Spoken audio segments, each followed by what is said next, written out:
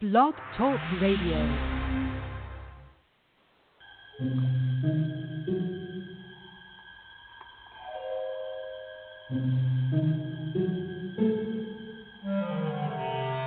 Archangels, ghosts, and Bigfoot, oh my. It's just another night for Supernatural Girls.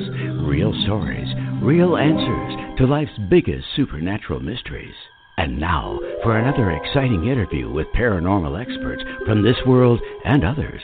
Here's your host, paranormal researcher Patricia Baker, on the one, the only, Supernatural Girls.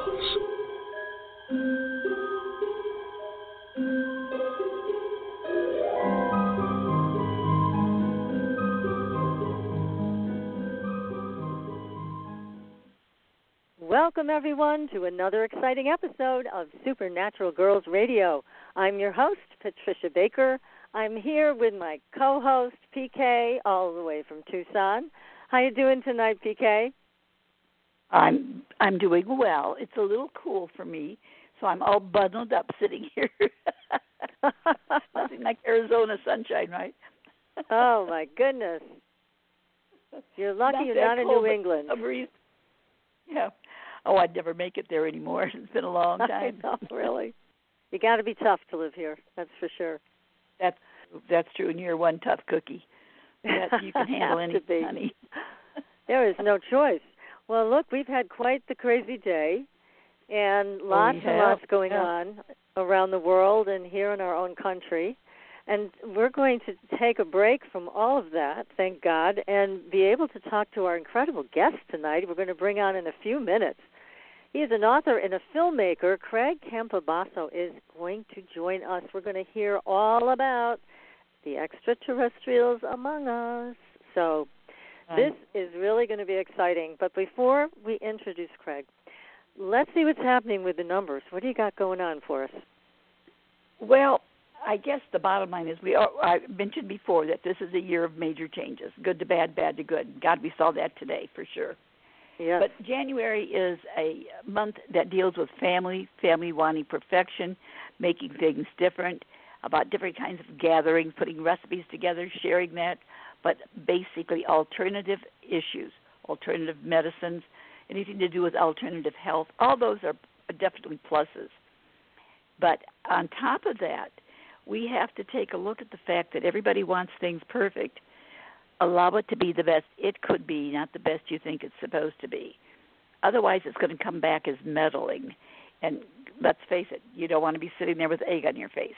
So just kind of let things go.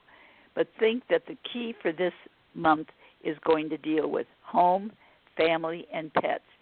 Do pay attention to your pets because this is a time when they may need some extra TLC.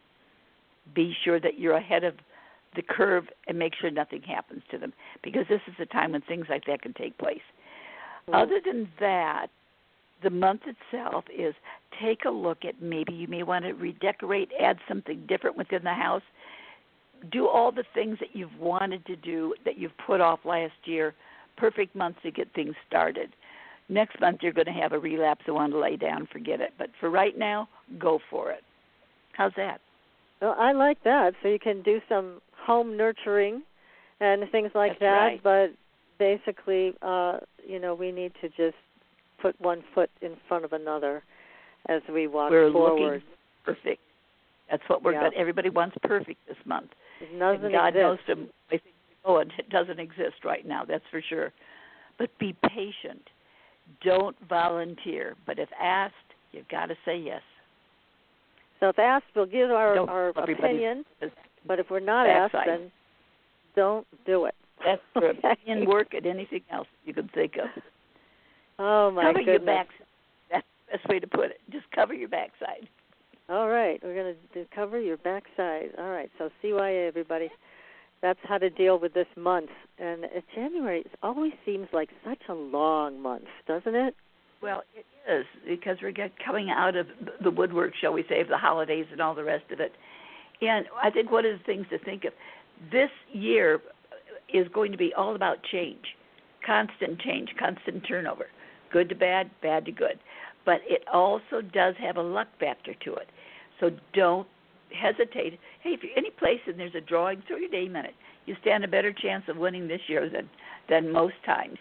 But to find out what your own personal year is or personal month, the universal year is a 5. Add your month and day of birth together, reduce it to a single number. Add that to the 5, and you'll know what your personal number is for the year. That might help a little bit. And if you want any more information, you can find it on my website. Yes, that's patriciakirkman.com. That's where you can go, patriciakirkman.com, and find out about your personal year. Always good to have as much information as possible, right? Doesn't hurt. Oh, especially this year, goodness gracious.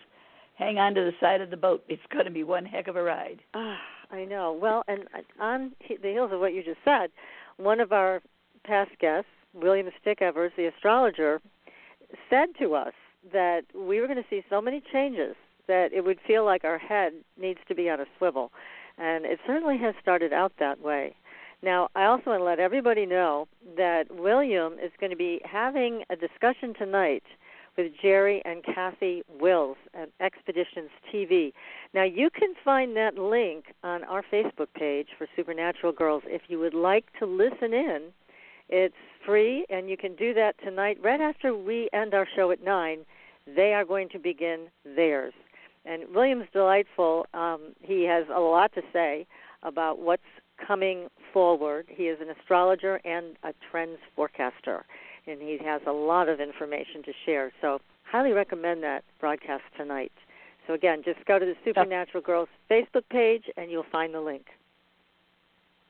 It just goes along with the fact that all of this year is about change. Nothing is going to stay the same, and we're getting all this additional information coming to us, adding to our ability to make change and be changeable. God, that's a lot to ask, PK. How many of us really like change? But this year you're going to love it because it's got a luck factor that goes with it. Oh, well, the lucky change feels good. And this year makes you want to put pedal to the metal and go, varoom, varoom. Well, I guess we're going to have to one way or another, so we might as well like it, right? Mm-hmm. That'll make it a lot easier for you. Okay. Well, we're going to follow your advice as best we can. And tonight we are talking with a guest we've never had on before, and I don't know why we've never had him on before because he's fascinating. Craig Campobasso is here with us tonight, and he is the author of a new book that is #1 on Amazon, and I believe it's an alien category, and there's a reason why, because it's called the Extraterrestrial Species Almanac, the ultimate guide to greys, reptilians, hybrids, and Nordics. So we are going to get a first-class education tonight in a lot of things about extraterrestrials. Are they here? What are they doing here? What do they want? Are they friendly or maybe not? So we're going to find all of this out from Craig. Now, Craig is an author. He's also a filmmaker, and we're going to hear about his latest feature film that he's going to be debuting, I hope, very soon because we can't wait to see it. So, Craig, welcome to the show. How are you guys? Oh, we're doing great. So happy to have you here. I'm very happy to be here, and I have to say I love your show's opening. Oh, thank you. You're welcome. Very kind of you. Yeah. Yes. Now, this is a great book, and I have to tell you I'm a bit jealous because a long time ago when I met Andrija Puharic, I'm sure you know that name. Oh, yes, of course. He had a book that had a catalog of all the extraterrestrial species. He did not want to share it at that time with anybody, and I always wanted to see it. I never got a chance to see it from him, but here you are with this incredible Extraterrestrial Species Almanac. So thank you. You've made a dream come true with this book for me. Well, I'm excited. I didn't come up with the idea, by the way. It actually was my book agent called me up and said, hey, I've got a great idea for a book, and I can sell it. And he said, I already have the title. And I said, what's that? And he goes, the Extraterrestrial Species Almanac. And I said, Jeff, I can write that book. And he literally said, do a proposal, which I did in 2 days, sent it to him, and he had the book sold on the 4th day. And I was literally working on the book the following week. And I just sort of sat back and said, this never happens. So this must be a book that really has to get out there in the consciousness.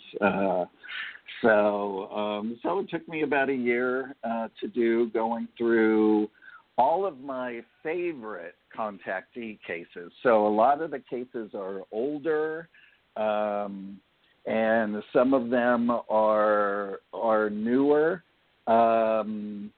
I love there are certain cases that I just resonated with over time, and of course I talked to either the contactees or the publishers who had the books, and they allowed me to delve deep into their book and then share that little bit of information that's with the book. So what's really interesting is the publisher wanted me to do a thumbnail review of each species. So the reader in the back of the book under further reading can go there and say, well, I would like to learn more about the clarions. And so you can go there and find out about Maurizio Cavallo, who is having contact still to this day with clarions that have been living on the planet since the 80s. And you can find out about his book and et cetera. And he also allowed me to use 2 Polaroid pictures he took of one of the males and one of the females. So, and which is great. in the book. Yeah, and yeah, that's great which is to really, have that. really, really fantastic. Yeah. What's interesting is we didn't name them in the book, but the female there, her name is Nelfa, and she deals with astrobiology and astronomy, in between dimensions and, all the sort of calculations and that kind of thing. So basically it relates to time in the universe between the dimensions, right? Right. Which is fascinating because they are all multidimensional beings, these very advanced beings. So we'll get into that a little bit later, but it was very exciting. And while I was on this path of writing the book, I lost my mother in '98, and I lost my father about 5 or 6 years ago. I found out when I was 12, my mother told me that my father was my stepfather and that I had a biological father, but she didn't know much about him. They were dating. She got pregnant with me, and she found out he was married with a kid. Oh, so great! She put an end to it. So he was never around. So I tried as I got older, looking on the internet. I couldn't find him, and then out of the blue, about a year and a half, 2 years ago, I get a phone call from a genealogist up in Canada. She says, "Hi, I'm your 4th or 5th cousin. I'm a real genealogist, and I want to get some information from you on your mother's father. That's how we're related." And so I helped her, and I turned her on to my mom's sisters, who were totally into the genealogy thing like me. And I said, "Hey, by the way, can you help me find my biological father?" And she goes, "I can find anyone." And wow. Literally, exciting. Yeah, it really was. And literally, about 6 months later, she sent me a long email. She said, "I found him. He passed away in 2006. He's buried at Forest Lawn over, by Warner Brothers." So I went to Forest Lawn the next morning, went up to the front desk, asked if there was a name of anybody who called when he passed away for them to come and pick him up. And they said yes, and they gave me the name of a man who had a different last name than him. They did not have a contact number or email address. So I came home, I looked the guy up. He lives around the corner from me, and he's a 74-year-old man. So I write him a letter, and I put my picture in, and I say, if you know anything about Fred's family, please let me know, and or pass this information on to him. So a couple days later, I got a phone call from this man, John's son, and he said, well, my dad got your letter, and that's why I'm calling you. And I said, oh, was your dad friends with Fred? And he said, no, it's actually his half-brother. And I'm like, oh, so you're my cousin. And he goes, yeah, I guess I am. He goes, but it's really weird. You're like a doppelganger for your father. And I said, well, I have no idea because I don't know what he looks like, right? So, yeah. And she found him through DNA. So that's how I got hooked into it. And then since then, I had my uncle go and do it. And he's like, yeah, it connected us right away. And I said, of course. So anyway, I go to dinner with my Uncle John and my cousin Chris, and we're there for 3 hours. An hour into the conversation, out of the blue, they know nothing about me, by the way, and I know nothing about them. He says, okay, so, he's telling me all about my biological father, and he says, well, he joined the Air Guard when he was young, and my mom had to sign a piece of paper for him to go away. And then when he was 18, he was put in the Air Force, and he goes, oh, and by the way, he worked in that Project Blue Book. Wow. Right? No coincidence there. Okay. No coincidence there. And I was blown away, literally blown away by that. And then I came to find out a little bit later that after when he left the Air Force, he came back, he met my mom, and then he ended up becoming the head of construction for Warner Brothers. So he was in charge of building all their sets for TV and movies. So I'm in the film business. He was in the film business. He was in Project Blue Book, and I'm writing books for MUFON. So because Project Blue Book was the U.S. Air Force study on UFOs that started in 1952. Right. And then, they decommissioned it in January of 1970, and they investigated over like 11,000 sightings. And MUFON is like a nonprofit where it's more like civilian volunteers that study reported UFO sightings. So I just found that fascinating that it's in your DNA. It's definitely in yours, Meg. My goodness. Yeah. And you never got to meet him, but here you are following in his footsteps in some ways. In some ways, yeah. But I will tell you, I gained an amazing uncle, 3 cousins, a stepbrother, and 2 stepsisters, and I just adore them all. Oh, nice. Oh, that's marvelous. Yeah. That's so expanded your family. Yeah. So it's been very exciting and all of that, and they love UFOs too. I thought, okay, they kidding? may think that's very unusual. I know. I thought, well, maybe they're going to think I'm a little, out there, and but no, they love it. So I thought that was fun. But my cousin said they tried to get out of him over all the years what he did and all of that, and he would not talk. And I said, well, evidently he knows how to keep his mouth shut because he never told you about me. That's right. You were the ultimate secret. Yes. So Yeah. So, did you find out anyway, if he ever knew about? He knew about me. Did you find out? Yeah, he did. Yep. Okay, great. That's good. Yeah, my mom said after I was born, he came to the door, and she said I just put the door in his face. She was really mad. Well, she was really mad. I mean, really mad to, that he lied to her. So right. Makes sense. So yeah, but right.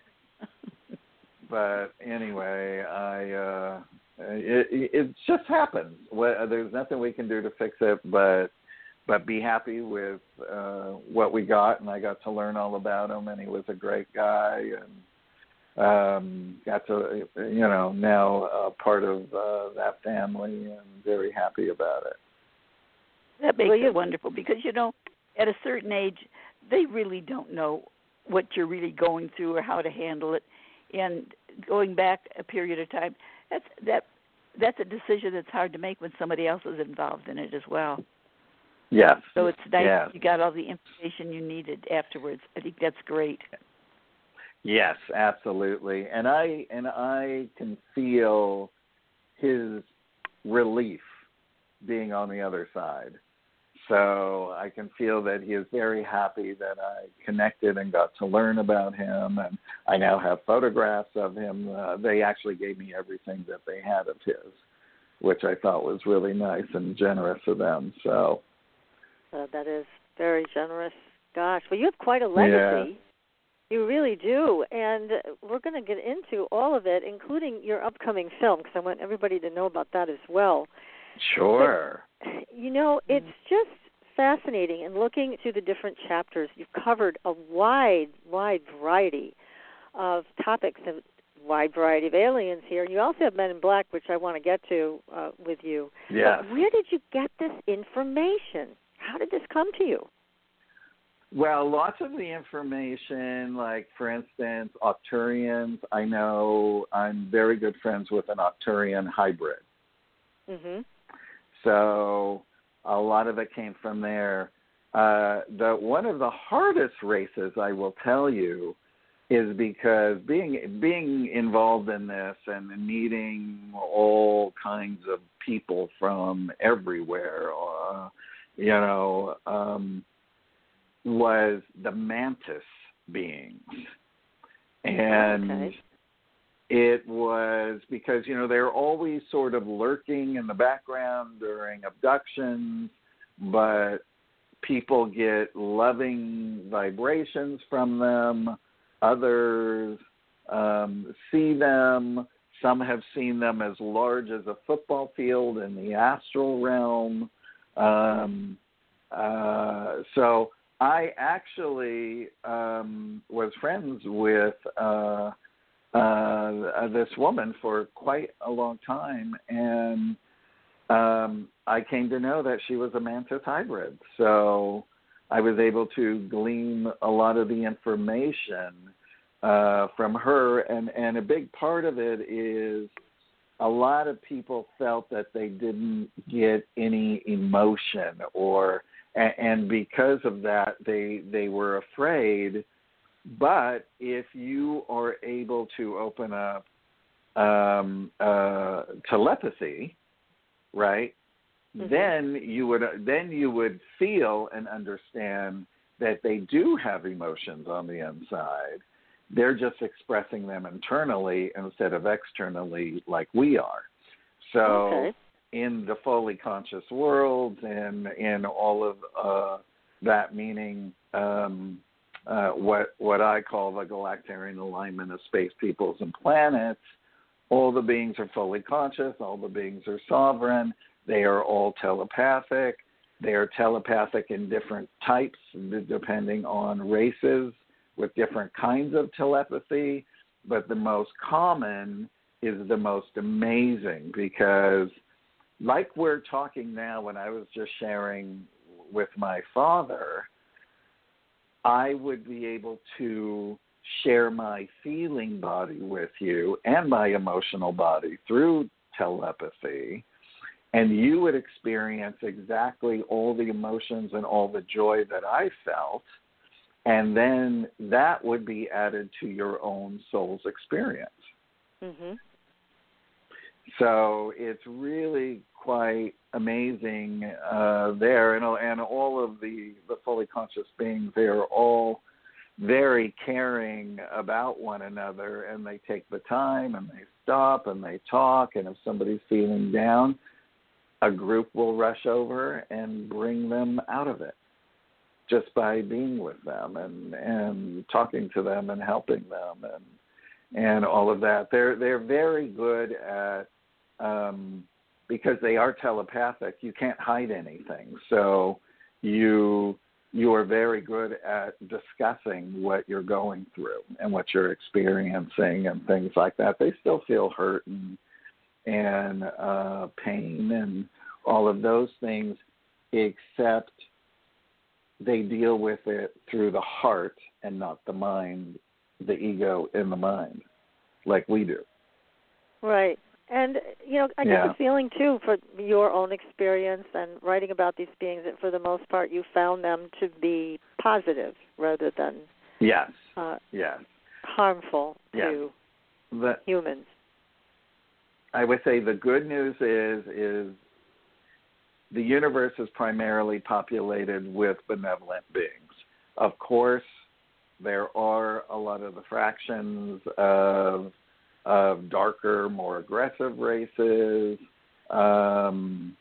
different things like that. It's interesting in, I believe it was the Clermer race, and the Aryans, even though they're called Aryans, they're actually an Asian race. There's several of them from this galaxy. These were books by contactees that Wendell Stevens did over all the years. He compiled about 65 books. And so his daughter allowed me to use the ones that I really, really wanted to add in the book because they were my favorite. And so the Clermers, that's actually the name of their planet, Clermer, Klermer. So all the information also comes from the actual contactee. But these places, they went through the wars, and they went through then galactic wars, and they went through everything until they just realized it's just so stupid. Yeah, just killing on both sides. I mean, you get to a point where, like, why isn't everybody doing that? That's why we have the angelic kingdom, or the created beings, of which I also put in the book, because a lot of people don't understand what a created being is. So a created being, they are responsible for certain territories and planets, and they administer to them spiritual advice and help them with disputes and try to bring harmony back into whatever disputes are going on. So they, which we'll talk about in a little bit, and I'll bring him up because he's a creative being, is Valiant Thor, who is part of the book Stranger at the Pentagon, of which I made the short film, and I'm setting up doing the feature film next, which we'll talk about in a minute. But Valiant Thor, for instance, does not have palm prints or fingerprints. As Dr. Frank explained, it's like a boiled, peeled egg, right? He doesn't have a belly button as well because he's not born of man and a woman. So a created being from the angelic Godhead, or however you want to put it, or from Source, can be born from a womb of light into the universe as an infant, and it is like a celestial event, and attended by many, and then they are given to celestial parents to raise. or they can be created as an adult, here one, there one instant, here one instant, with divine purpose and exactly what their mission is and what they're going to do, and they can go right into it. So it's just fascinating. And the Bible, by the way, if anybody, I'm not a biblical scholar, but it is also has many, many passages where these angels, these created beings, came and assisted people back then who needed assistance. So, well, let's talk a little bit more about Valiant Thor, because he's of great interest to so many people still after all these years. And Stranger at the Pentagon, I do recall that I did see that. I think that was available on the Internet at one time. Is it still available there? Well, it's people. My website is strangeratthepentagon.com. People can watch it there, and they can learn more about Valiant Thor and Dr. Frank and everything on the website. And I also have a section. I have the remaining books of the brand new Stranger at the Pentagon's and Outwitting Tomorrow that Val Thor was advisor on. A couple other Dr. Frank books, posters, and things that people just love. I even have the original book posters. There's only like 20 left, but so fans can go there and look and get them if they want. But also the short film is now on Amazon Prime. So if you have Amazon Prime, you can watch it for free on Amazon Prime as well. So excellent. And interestingly enough, I just posted that it was on there, and it's getting lots of views on Amazon Prime, which is very nice. So people are finding it. So where would you like to start with, Mr. Well, Thor? let's talk a little bit more about Valiant Thor, because I'm wondering if some of the information that we've received through people that we've interviewed on the show about him is true. And one of the things that they talk about that I recall is the fact that he still has a ship that's near Earth that actually he's still here.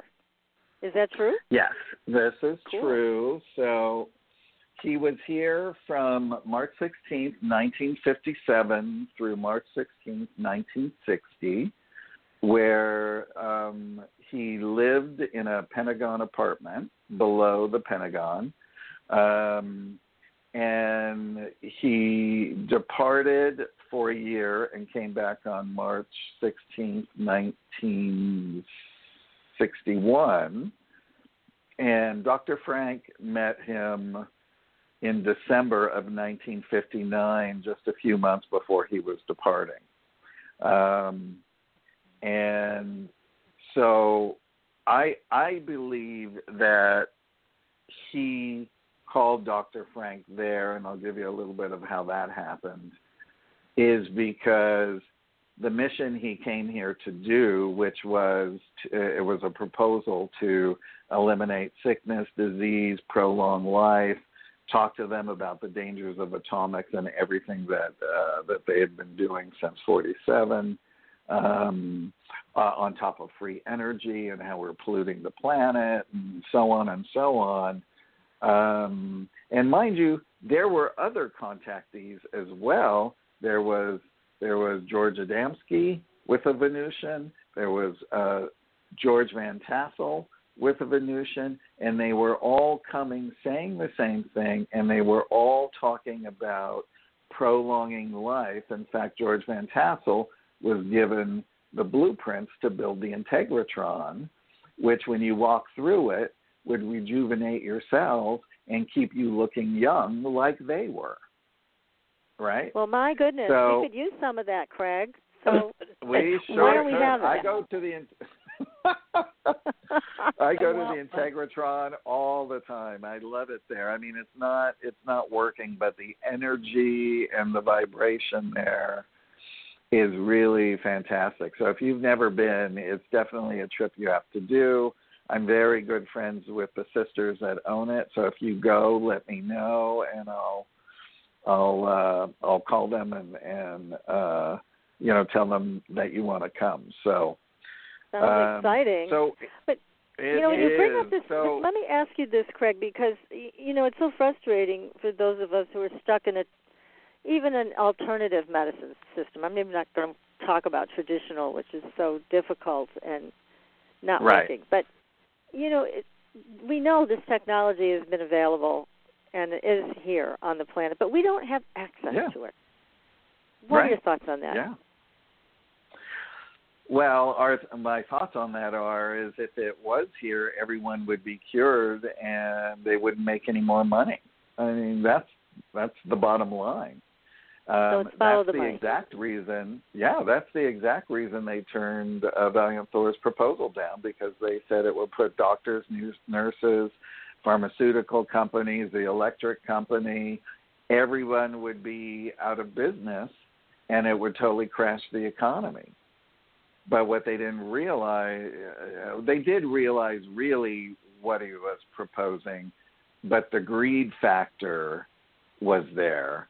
And you have to remember, towards the end of his stay is when the military-industrial complex started climbing up, even with Eisenhower's warning in his last speech, because they were seizing power to do what they wanted to do in another shadow government.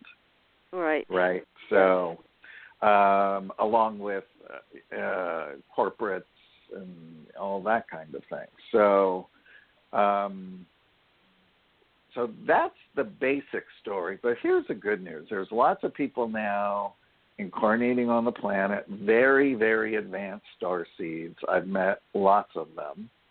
And they're coming in with alternative ways of healing for people through inventions that they're coming up with, through meditations, through things. Because really, if you can get your vibration high and really spiritually work on yourself and really use your heart instead of your mind, then you can actually go in and start attacking disease. You can take an overlay.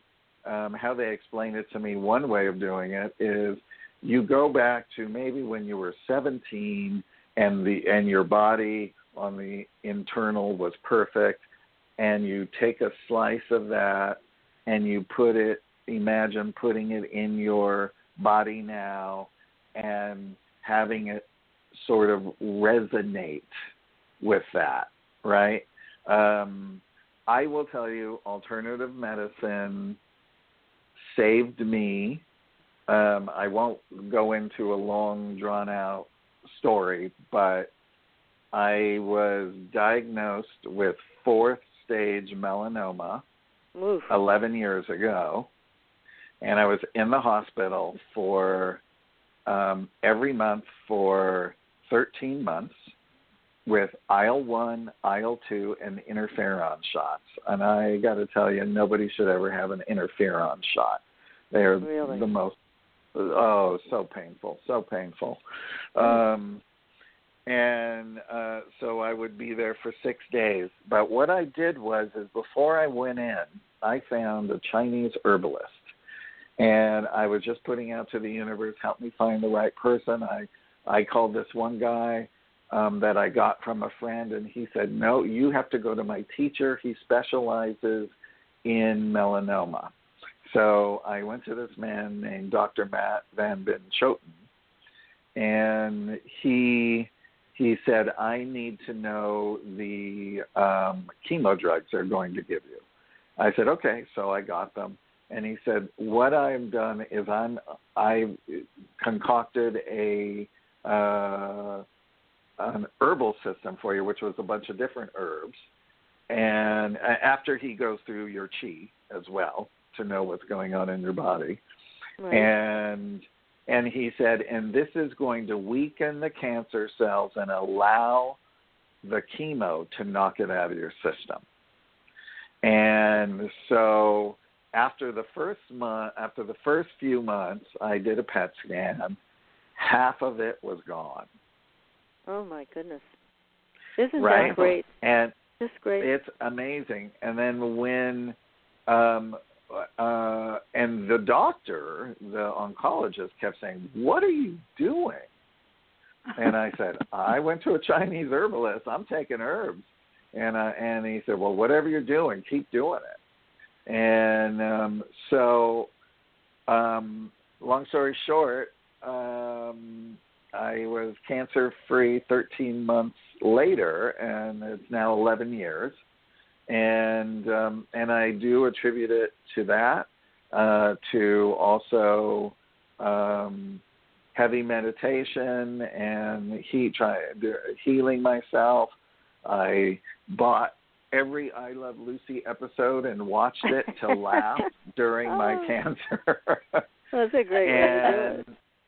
And That's for sure. I only watch comedies, and I stayed in a joyful space, and I never got angry at my cancer. I just said, "You're here for a reason, and I will make it through."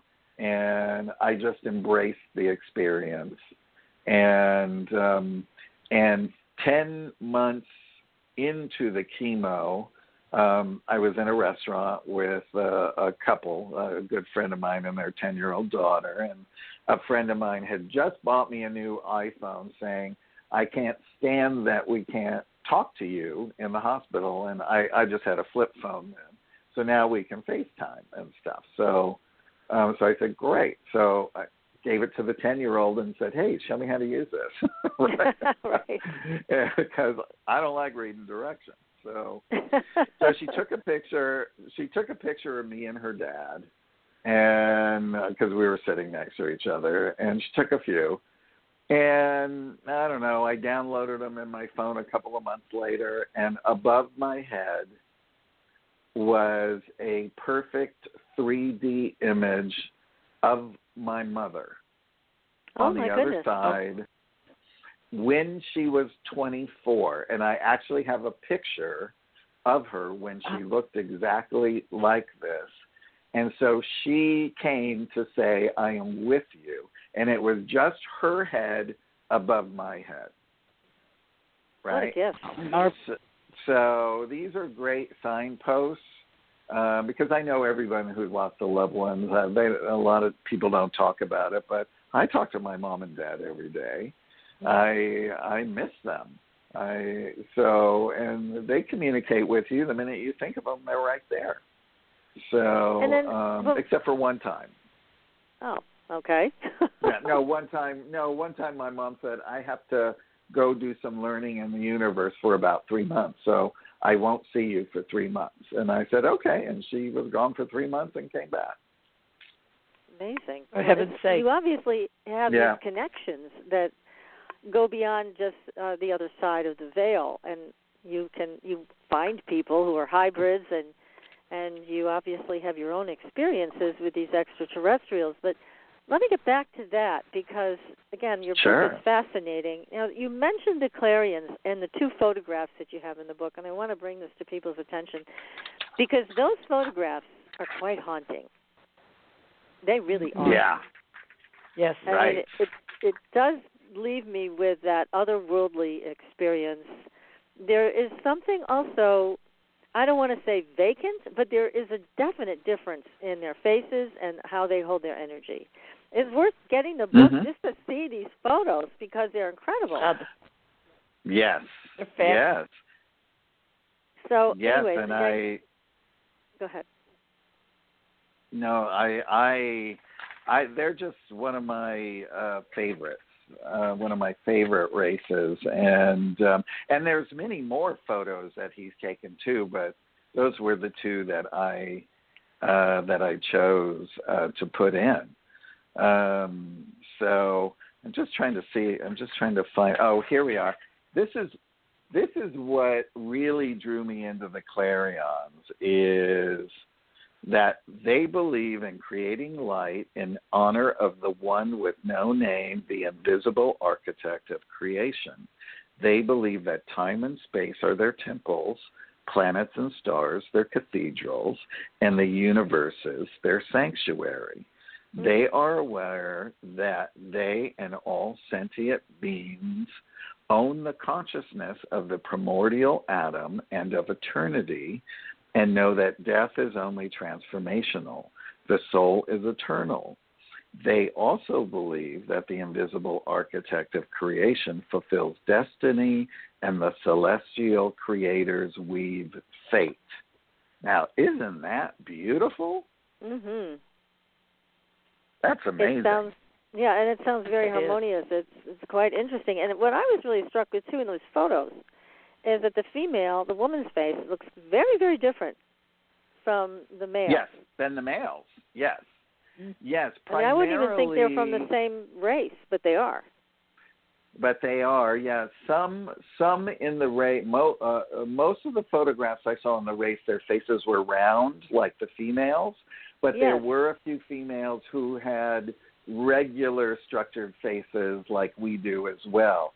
But, I mean, her eyes, just the shape of her eyes and the way they're slanted and their beautiful petite features. And, I mean, I just think they're gorgeous. Just gorgeous. Yeah. Oh, no kidding. Yeah. Now, like the Pleiadians. Oh, the Pleiadians are very pretty. Too. Yeah. Yeah. Very pretty people. I mean, aliens, non-humans, whatever you want to call them. Yeah, and they also project a lot of light and a lot of people claim to have contact with them. Whether they do or not, I don't know, but a lot of people say they do. So those are the nice ones. So I guess they make themselves known when they want to, right?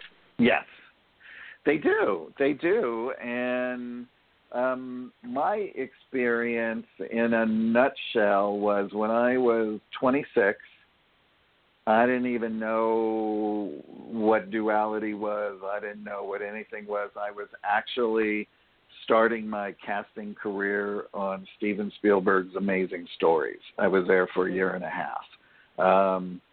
And during this time, I began to have dreams with 3 very advanced beings.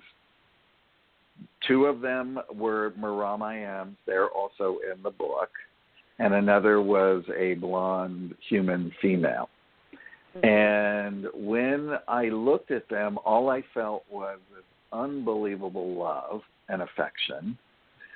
And I would just wake up and be in this bubble of just wonderful feeling, and I'd forget about it.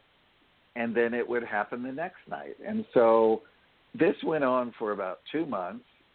And then after 2 months, I would wake up inside the dream and realize it was real. And this went on for 2 months. And then after that, in the 5th and 6th month, I'd be with them, I'd wake up in the dream, and or in the place that they were, and then I would open my eyes in my bedroom, and their astral bodies would be at the foot of my bed. And then the very next experience was I was back in their realm, and they were feeding me a golden light that ballooned into my body. And I remembered waking up feeling the most unbelievable, unconditional love I had ever felt in my life. And really what they did is they turned on my cells, my soul. And I started seeing the beauty behind everything created, everything in people and animals and plants and everything. And I went through an 8-month process of sobbing uncontrollably because I couldn't believe how beautiful everything was. Oh, that sounds and like this was a clearing. Awakening. Yeah. It was a full-on awakening. And then they ignited my light body so I could astral travel off planet, and I started visiting other worlds. And then I went, and this is over a 2-year period, and there were many other experiences in there, but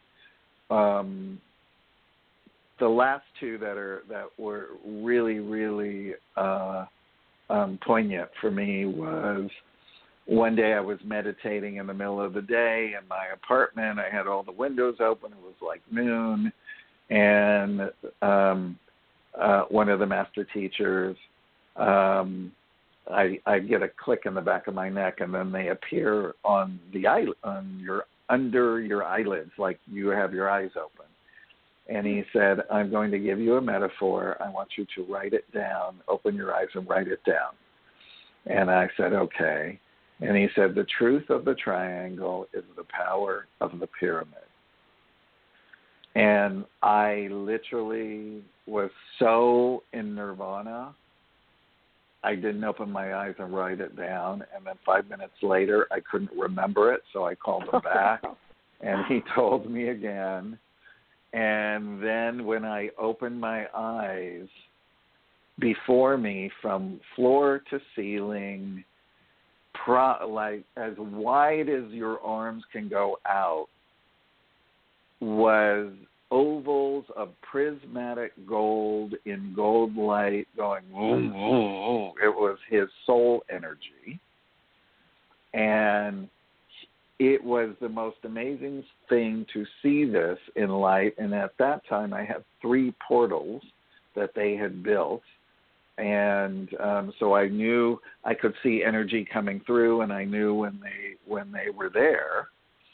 And so he went, danced around the living room, went up the portal, and then during this whole time I wrote a 400-page book, and I decided to go to Mount Shasta to treat myself for finishing it. And upon my return, he said to me, what would you say if I told you wrote that book for yourself? And I said, then I've learned a lot about myself. He said, now it's time to write the real book. I want you to sit down, and I want you to write until you can't write anymore. Do not edit. Do not stop. And this is going to be our process. So they started waking me up every night at 3 a.m., and they would come through the portals, and all their energies would be around me. And in the beginning, because I was so dense, my body would ring with chills for like 15 minutes. But I just kept writing. And this is where the autobiography of an extraterrestrial saga book series came from. Okay. So this was part of my coming here to share with the rest of the people on the planet what it's like up. Well, you've been right? treated very kindly by your yes. companions from the stars. Yes, now, very kindly. But there are some people who haven't had such great experiences. And that's right. Can we talk about that a little bit? Because certainly we've heard a lot of stories about the Greys and right. how they experiment on people. They either do genetic experiments or they do other types of experiments. So what's the deal there? Well, there are many people. It's interesting because there are, for instance, people on the planet, like women on the planet, who are incubators for reptilian draconian males, right? Mm-hmm. So usually what happens in these instances is the woman will be dreaming that she's having sex with a very beautiful man, and then at the part of climax sees its real face, and it can be terrifying. And then these babies are taken anywhere from 2 to 3 months, and then they are brought up there. So this is part of their hybrid program, which I don't know. I have talked with one girl who this is happening to, and she really believes that this is what she came here to do, and et cetera. Others believe that they're doing some kind of telepathic hypnosis on her, and she's just an incubator, right? She's believing the jargon. It sounds like a violation. It does sound like a violation, and if you continue to allow it to happen, it'll continue to happen. If you stop it and you put a stop to it, it will stop. So I always say whatever anybody's religious beliefs are, you want to call Jesus, Buddha, Archangel Michael, whatever, it all works. And it goes away and it stops. Now, there are other cases where these bad ETs are coming and harassing young starseeds as well as adult starseeds, because they're entering their dream states to terrify them, to knock them off their missions. And a lot of so missions are, regular starseeds' missions are to come here and to raise their consciousness as high as they can and continue to work on themselves spiritually. Of course, that raises everything up. Mighty messenger starseeds have already gone through an extensive program of incarnation missions. For instance, on Earth, they will come in and they will become every single race, every religion, male, female, everything. Once that is done, then they can come in with a greater mission that helps with raising global consciousness, because they're more in the public eye. Right. So sometimes what are they telling you, Craig, about coming disclosure? Have you heard anything about that? We've certainly seen dribs and drabs of it, but what are they telling you? We have. I think. I mean, nobody really knows how it's going to happen. We know that Steve Bassett has been relentlessly doing everything he can for the disclosure. I do not believe that the government is going to come out and say it. I don't. Yeah, why would they? They're just not. I mean, they were covering up from Roswell. They covered up Valiant Thor and everything else since then, because what they don't want is they don't want to get out what they have in their secret arsenal to have dominion over the rest of the world. So there now, and this is just me, I believe that there is a bad fraction and that there is also a good fraction. And the good fraction is doing everything they can to help promote it, and certain things are getting leaked out. I mean, for them to release in the New York Times, a respectable paper, the Tic Tac, I mean, all of us in the UFO business have seen those a lot, sure. But for it to go public, they've come out with that, and they've also renamed UFOs UAPs to a little PR campaign that they've executed. Yes, it's just, exactly. I was curious what the ETs think about it, and certainly you have contact with several races there.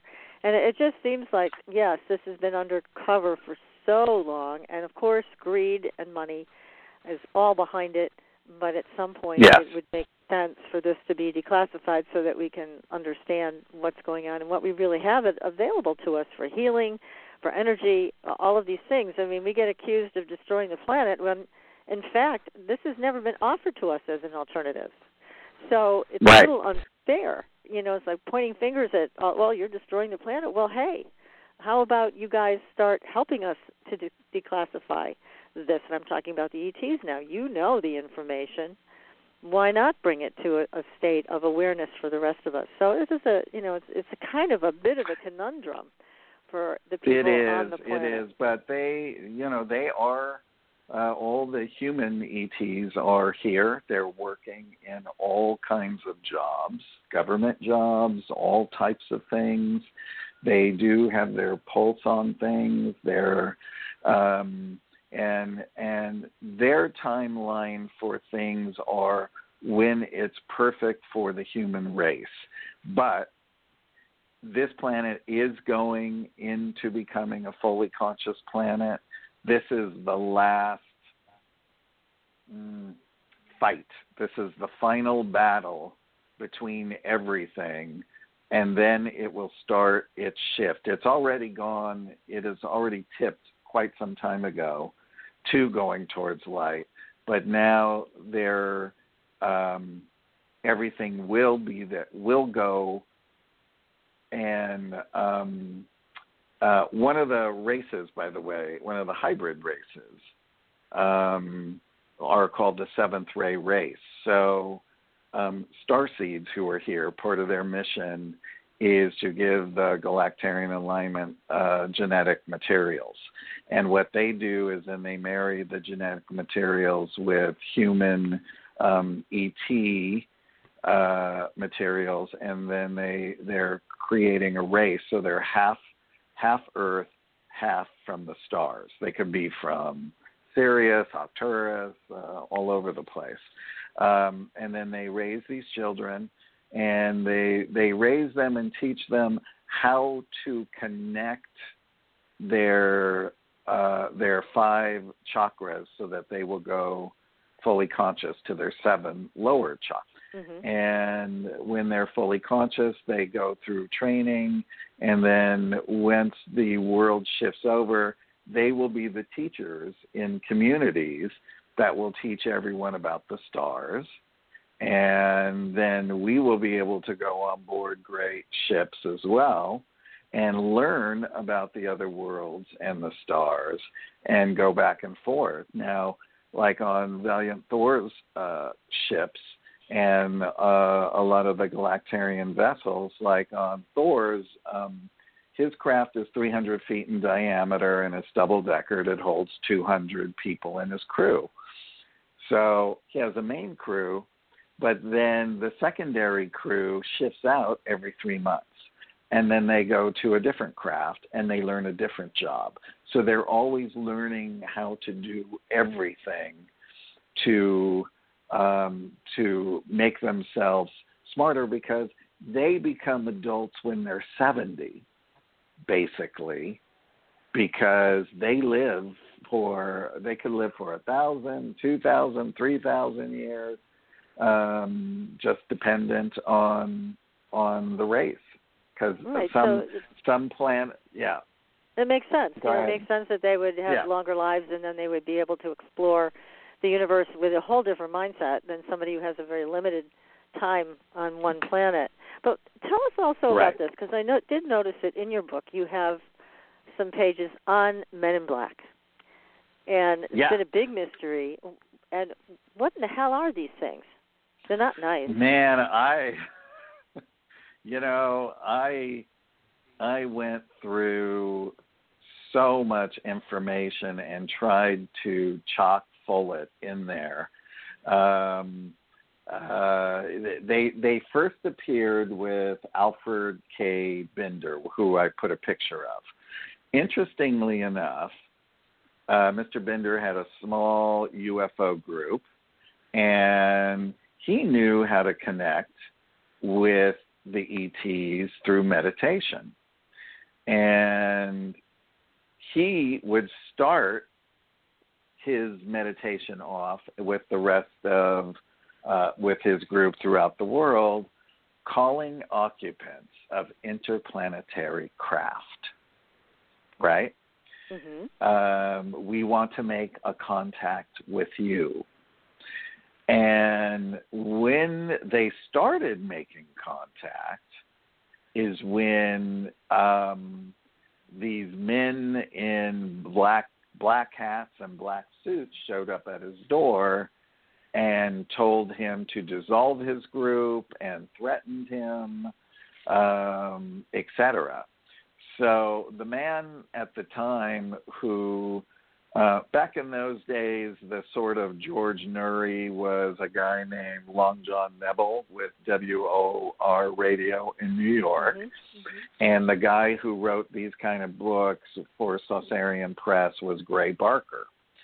So Gray Barker, he told him about this experience, which terrified him.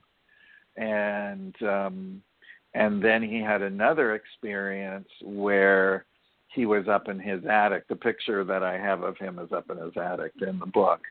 And he was laying on the couch, and the men in black actually came out of the ethers. And he said it smelled like rotten sulfur. And they threatened him again. So he disbanded everything. Now, what's interesting is, so Gray Barker wrote a book about it, and that's where the term Men in Black originally came from.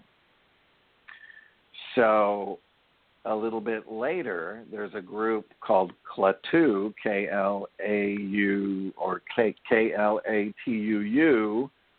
named for Klaatu in the Day the Earth Stood Still, who wrote a song called Calling Occupants of Interplanetary Craft, and they basically took Alfred K. Binder's message that he would say and put it into a song, and then the Carpenters recorded it and did a video.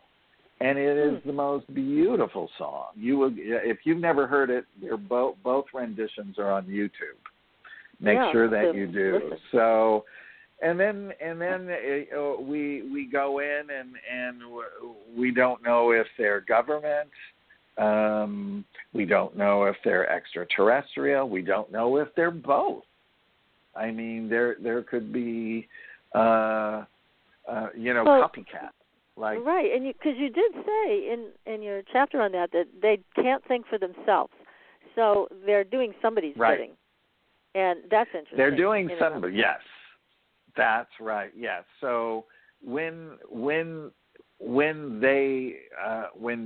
those kind of beings are like that, they're basically controlled and that type of thing. So they're basically there and they just do and say what they're meant to say. So they do look like they're void of a soul, right?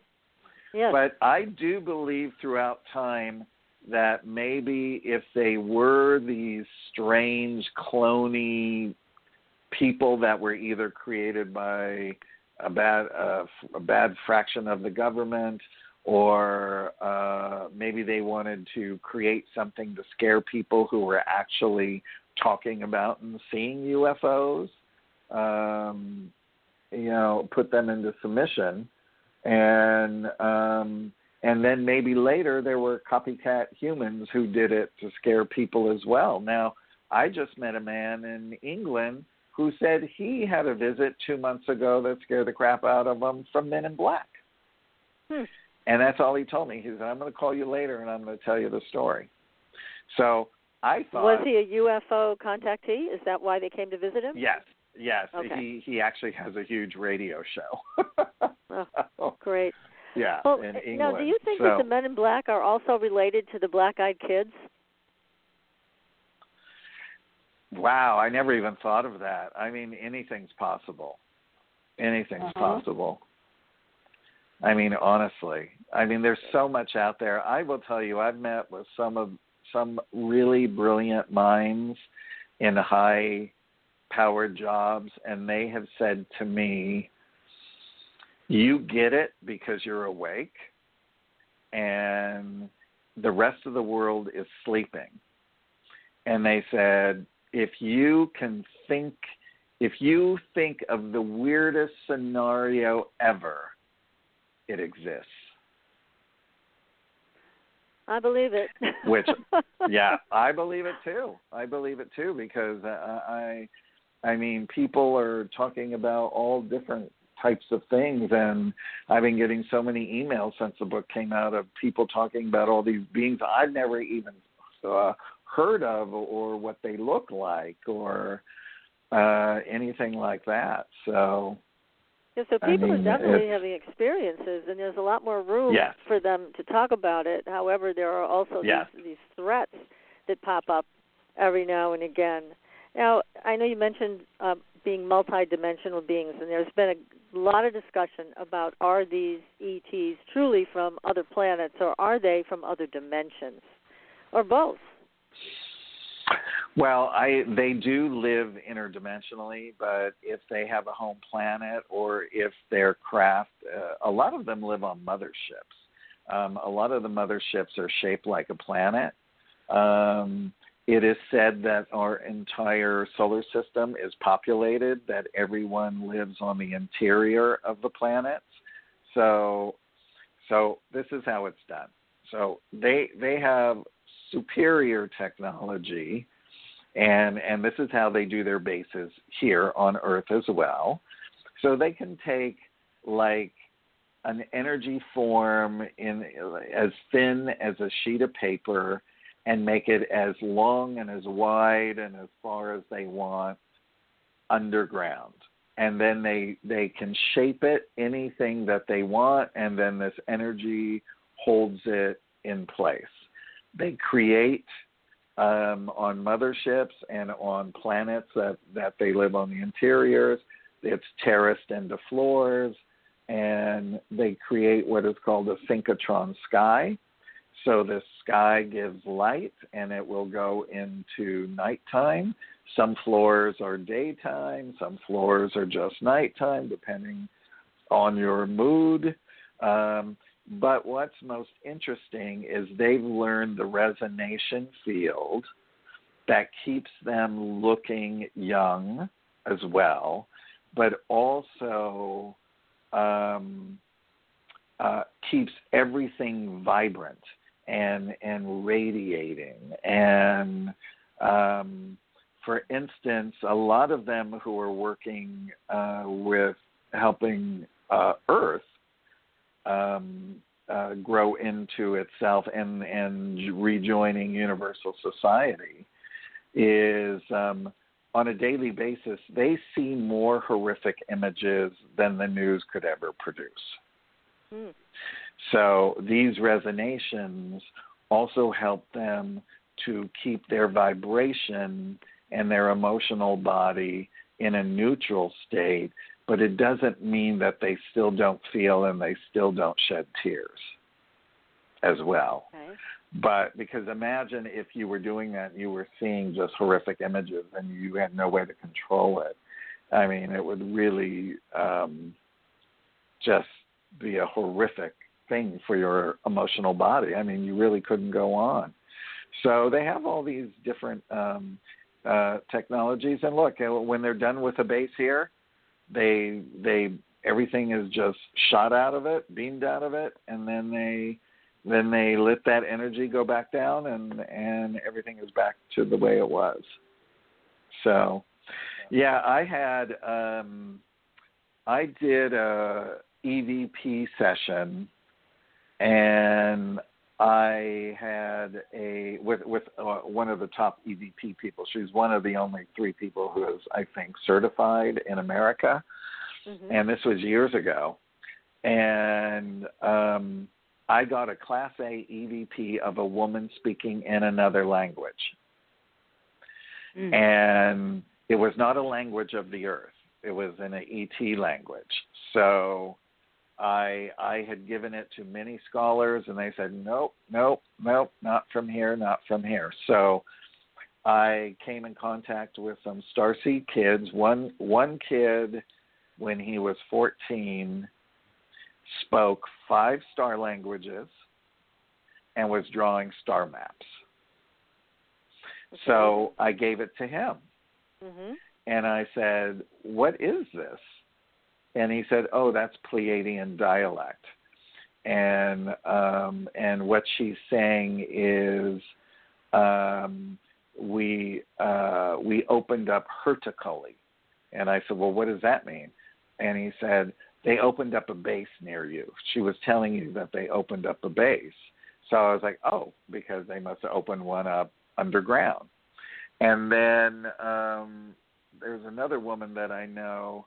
She has a property there in Arizona. I'm going to have to hook you up, PK. There you go, PK. You're going to love her. Ready. She is an amazing woman, and on her property she has over 18 to 20 positive extraterrestrial portals. And yes, and when you take pictures, you get orb storms there, like millions of orbs on top of orbs. It's the most mind-blowing thing ever. And she's been in contact with many races as well.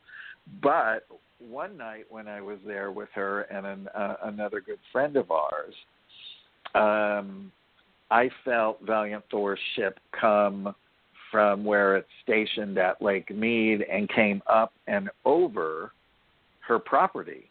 And I said, oh, let's go outside. I just felt the craft come over. And so me and my friend Tom, I said, okay, let's get our cameras ready, and I'm going to ask them to shoot beams down. And so we would start taking pictures, and they did. They were shooting these blue beams down so we could catch them on film.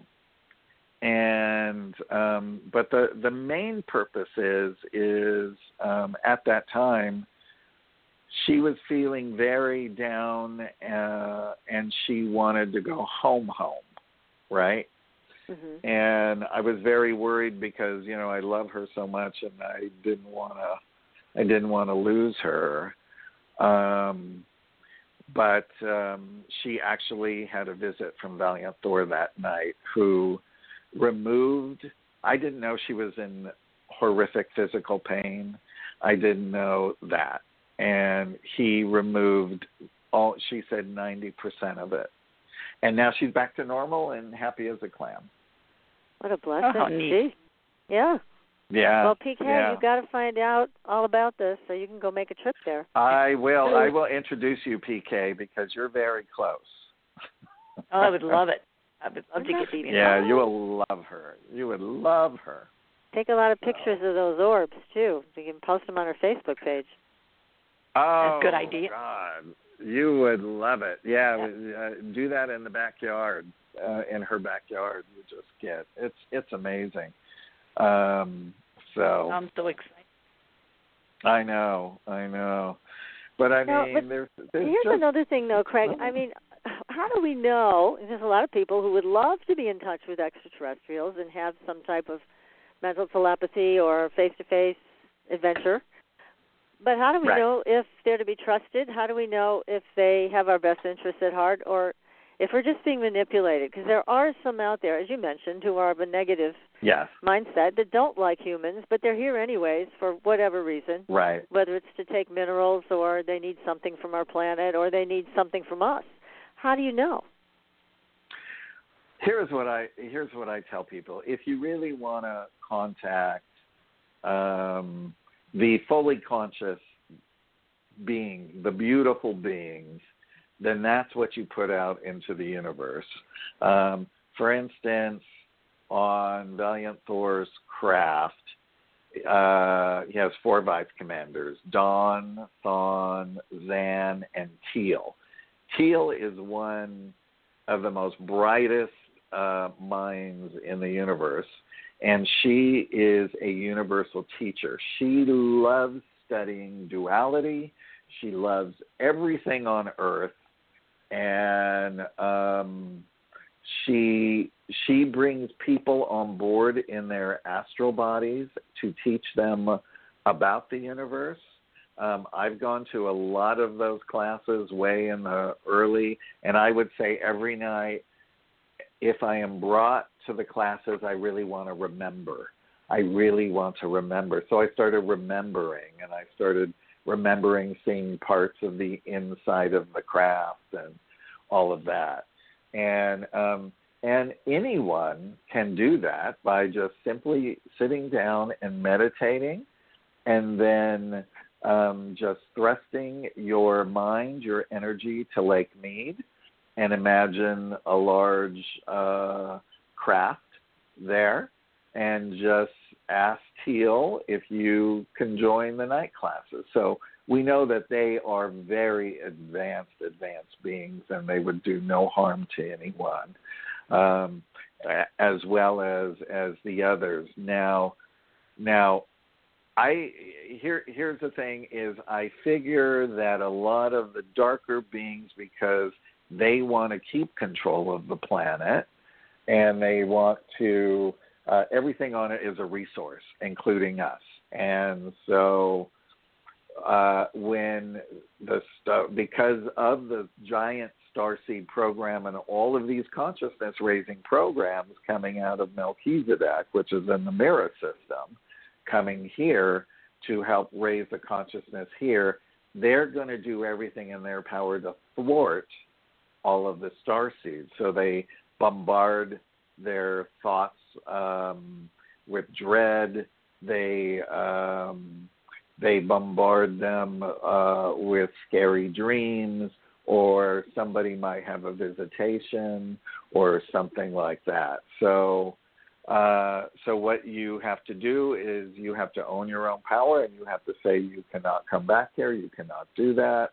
Call in your angels. Everyone has a guardian angel and a ministering angel. So. Hang on one second. Oh, sure. Hold on. Just my sister. Hold on. Let me tell her I'll call her back. Okay. You're busy. Hey, I'm on a radio show. Can I call you back? Bye. She's like, sorry. It never fails. Somebody always calls during a radio show. So, and I can't turn that damn thing off. Oh, so, God, how funny. Well, so it is important anyway, for people to take their power, and if they are having an experience with an entity that they're not sure of, or they feel has a negative impulse towards them, they need to take power and say leave and get out or whatever. But a lot, again, we're dealing with extraterrestrials that have tremendous ability. I mean, they're so advanced. They do. We're just like little ants to them. So can't they just mind control us? Can't they just make us forget? We don't even know what we're doing with these things. So you're absolutely right. What they have over us is what I call in the book is telepathic hypnosis. Right? Yeah. So those grays with those big giant eyes. By the way, underneath those eyes, they're big giant pupils with an iris as well, because they usually sew in the lenses because they're light sensitive. Some of them have two nictating lenses, one for swiping and one for like a lens. But that's why when they look into your eyes, and they can do that. Reptilians can do that. A lot of the darker races have that ability, but they cannot own you or do anything if you own your power. I would say if it makes you feel better, get a talisman, get a picture of Archangel Michael, Christ, Buddha, anything that you feel akin to, and put that next to your bed and that kind of thing, and start meditating and doing that. A lot of people say to me, I don't know how to meditate. I'm like, put on some music, close your eyes, and don't think of a thing. And then just think about a little light and just focus on that light. You know, I usually say for them to go to Stephen Halpern's website. You can download the Severin Chakra Clearing. It's this beautiful music with tones that cleans the chakras, and it's 7 minutes. And for beginners, it'll clear them out, and they don't have to think about anything but just focusing on a piece of light, and then just putting out into the universe what they would like to have happen in their life, or if something is coming towards them, like a bad abductions or anything of that kind of nature, that they can stop that as well. So, I mean, everybody has a different thing. Some people still have their certainly. tracking devices in them. They don't want to get rid of them. I mean, I was friends with Dr. Roger Lear. He took them out. He saw that they were these little, they were little homing devices, and they wrapped organic material around it so our bodies wouldn't reject it. There are also astral implants. There are anything you can think of. So that's why it's really good to do a meditation every day to clean all your bodies out. Yeah, that makes sense. It really does. Just 5 to 7 minutes. That's it. I force myself sometimes. I'm like, oh my God, I'm so busy. I'm like, it's 5 minutes. You can do it. So I go and I do it, and then I'm like, oh my God, I'm so glad I just did that. Yeah, exactly. Now, we only have a few minutes left, unfortunately, Craig. This has been delightful. And again, I want to tell everybody the name of your book is the Extraterrestrial Species Almanac, the Ultimate Guide to Greys, Reptilians, Hybrids, and Nordics. Now, do you have a favorite race that you feel very close to?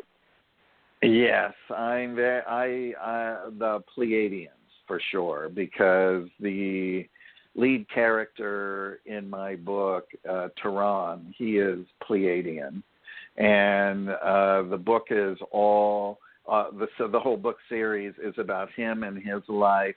But what's interesting about him is he was every 1 in 200,000 beings born in a fully conscious world will be born dualistic. He was born dualistic. This is so that the rest of everyone can understand what duality actually is, and then this being has to learn how to overcome it in that society. And so he is dualistic, and he is put in charge of all of the starseeds coming in and out of Earth and training them and training the mighty messengers. So his story is a phenomenal one. And so I really, really love the Pleiadians. And I have a picture of him, his wife, and one of their little boys named Tawan in there. His wife's name is Kyalina. So where it says Pleiadian family, that's Tehran, his wife Kyalina, and their little boy Tawan. So yeah, that's my favorite. And if people want to get autographed copies, can I tell them where to go? Please do. And I also posted that link on our Facebook page, so people can go to the Supernatural Girls Facebook page and just click right on it, and they can go right to where they can get an autographed copy. It goes right to it. Yes. Yeah. Yeah, or it's autobiography of ANET.com, and then you click on other books for the ET Almanac, or on the home pages where all the Tehran book series. There's 4 books now, and there'll be 7 in total in the end. That is so great. And people can get a hold of you also in case they have their own story to tell, because I know they're always happy to share that with someone like you. Yes, they can do that right through the websites. So strangeratthepentagon.com, yes, exactly. And do you have a mailing list that we can sign up on so we'll be notified when your feature film is out? Yes, you can do that. You can do that on Stranger at the Pentagon. You can hit the subscribe button there.